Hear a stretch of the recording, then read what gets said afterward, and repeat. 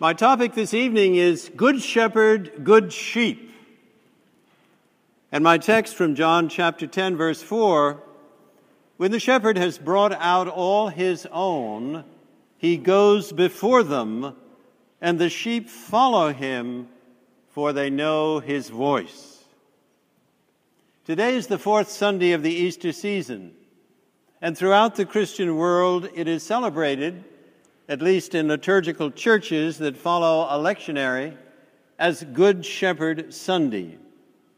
The gospel reading is always a portion of John chapter 10. Jesus as the Good Shepherd is an abiding theme for Christians. The earliest graffiti, dating to the 2nd century in the Roman catacombs, where persecuted Christians worshipped in secret, shows Jesus carrying a lamb on his shoulders, the Good Shepherd. But why does Good Shepherd Sunday always fall in Eastertide? Because of the verb tense. As Christians, we say Jesus is the Good Shepherd, not Jesus was the Good Shepherd. And our warrant for asserting the present tense is, of course, the resurrection itself. He is not a dead hero, but a living Lord. And at the end of our gospel reading, Jesus makes this clear. I lay down my life that I may take it up again. No one takes it from me, but I lay it down of my own accord. I have authority to lay it down, and I have authority to take it up again.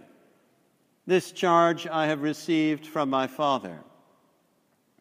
So Jesus has taken up his life in the resurrection. And we can say on this Sunday in Eastertide, he is our Good Shepherd. But what qualifies him, according to our gospel reading, to be our Good Shepherd? And how are we to become his obedient sheep? After all, our world is full of authority figures of all sorts, demanding our loyalty and attention. Indeed, the world is full of many religious leaders and spiritual advisors of apparent authority and power.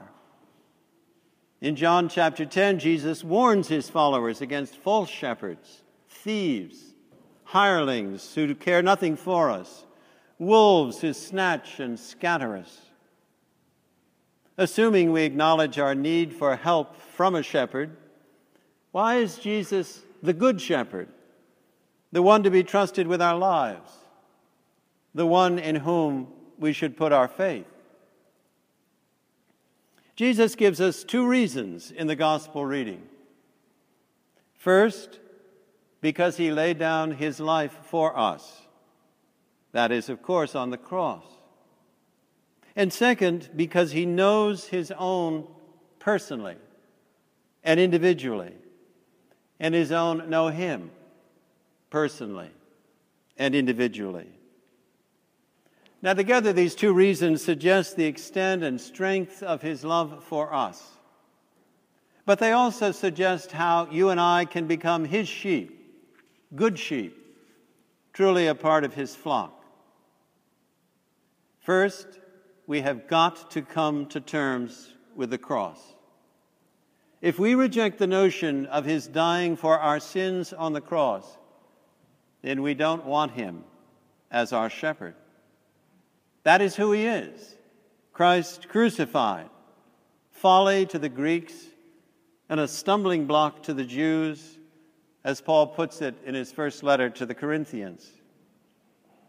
If Jesus' death effects a reconciliation with God that you don't need because you don't believe in a holy God who will hold you accountable, and do not see yourself as having fallen seriously short before him, then Jesus is one shepherd to pass up.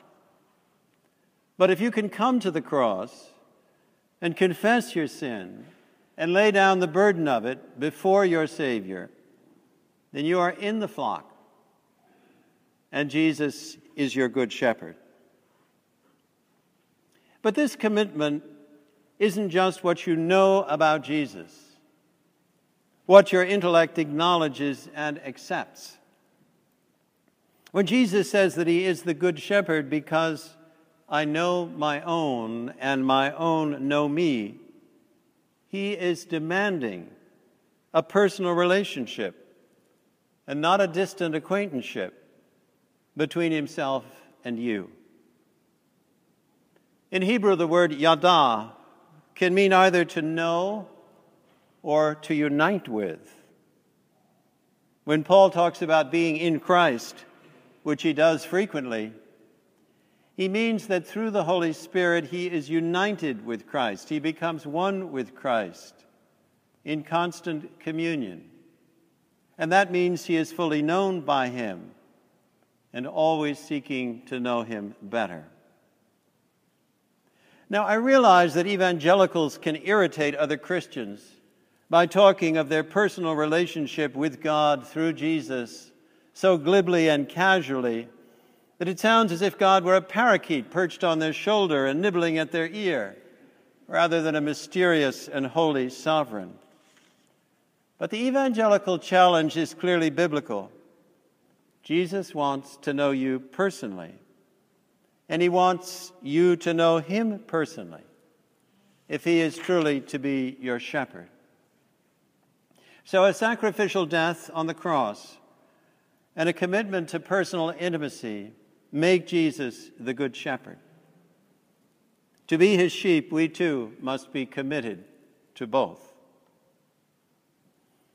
The Palestinian shepherd in the first century, and today I'm told, leads his sheep.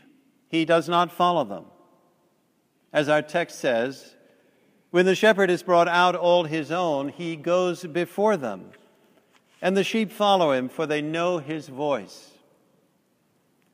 Let's get honest for a moment.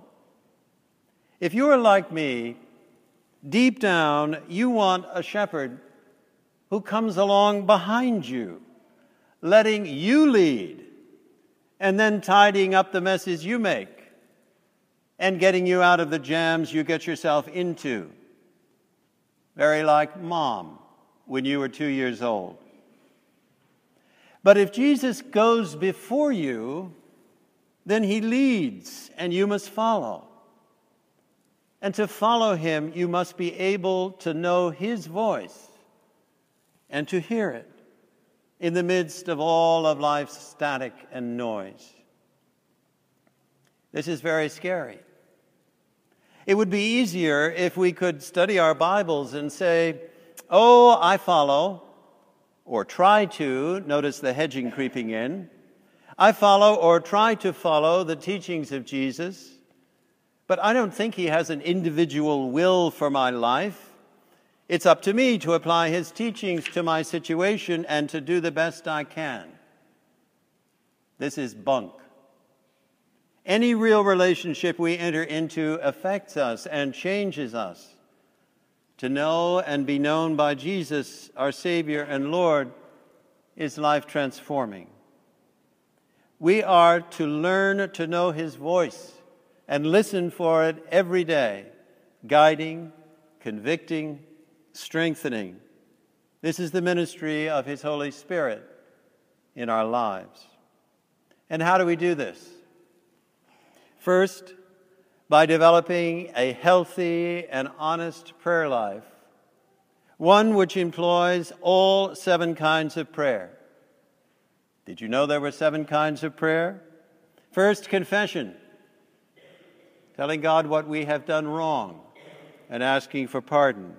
Lamentation, shunned by many Bible-believing evangelicals, but very important, when we complain to God about what hurts and is wrong and confusing. Praise, where we thank God for who he is. Thanksgiving, where we thank God for what he does. Adoration, where wordlessly we contemplate the glory and majesty of God. Intercession, where we ask for the needs of others. And petition, where we ask for our own needs.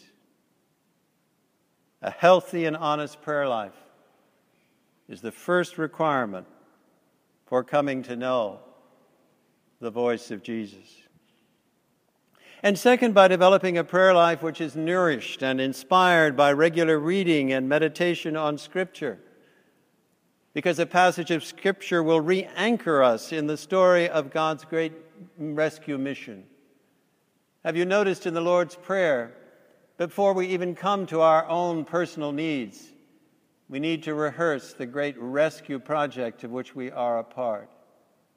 Our Father, who art in heaven, hallowed be thy name.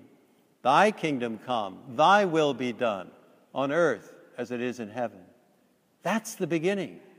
How dare we rush to our need to prevail in a calculus exam or a friend who's gotten bad medical news before we anchor ourselves in the great story of God's rescue. Scripture will do that if you will allow it meditatively into your prayer time. And third, by developing a prayer life which leads to times of active listening, where you stop talking to God and wait on Him, like a servant attentively at rest until his master gives further instructions. Now, this is tricky. What comes to our consciousness in these times of listening prayer that follow on the practice of the 7 kinds of prayer and meditating on Scripture may be simple distractions, such as, I forgot to pick up my dry cleaning. Or it may be a projection of our own ego, or the unwelcome intrusion of some other authority figure in our lives. But it may well be the voice of Jesus, the Good Shepherd, who has gone before and calls us to follow. Test it. Is it consistent with what you know about Jesus from the Scriptures? Test it by sharing it with a mentor, a pastor, or a counselor whom you respect as knowing Jesus themselves. Test it by sharing it in a triad or neighborhood group for others to pray about with you. But we must not listen with conditions. Your will be done, but I won't leave Boston. Your will be done, but I won't change jobs. Your will be done, but don't ask me to give up my Harley Davidson. Your will be done, but I'm not putting up with chronic pain or being single when I reach my 30th birthday. Hearing His voice is half the battle. Obeying it once we hear it is the other half. I sulked for a year and a half, distant from God and irregular in prayer because I didn't like what Jesus said to me when I asked and listened. It was a time when I needed to lament and didn't, and when I needed the help of other Christians, but instead I sulked alone. Don't do that, but seek for grace to obey when you hear the voice of the Good Shepherd. In the Christian walk, friends, if you are not moving forward, knowing the voice of the Good Shepherd and following Him, then I am afraid you are slipping back. There is no neutral gear. There is no treading water in the Christian life. Either you are struggling to know and to be known better by Him, to accept and receive all the benefits of His sacrificial death for you on the cross, or you are running away from Him. I'm sorry, but I truly think it's that simple. So celebrate this Easter season by honoring anew the risen Jesus as your Good Shepherd and becoming more and more His good sheep. Peter puts it this way in his letter. He writes, Christ suffered for you, leaving you an example, so that you might follow His steps. He committed no sin, neither was deceit found in His mouth.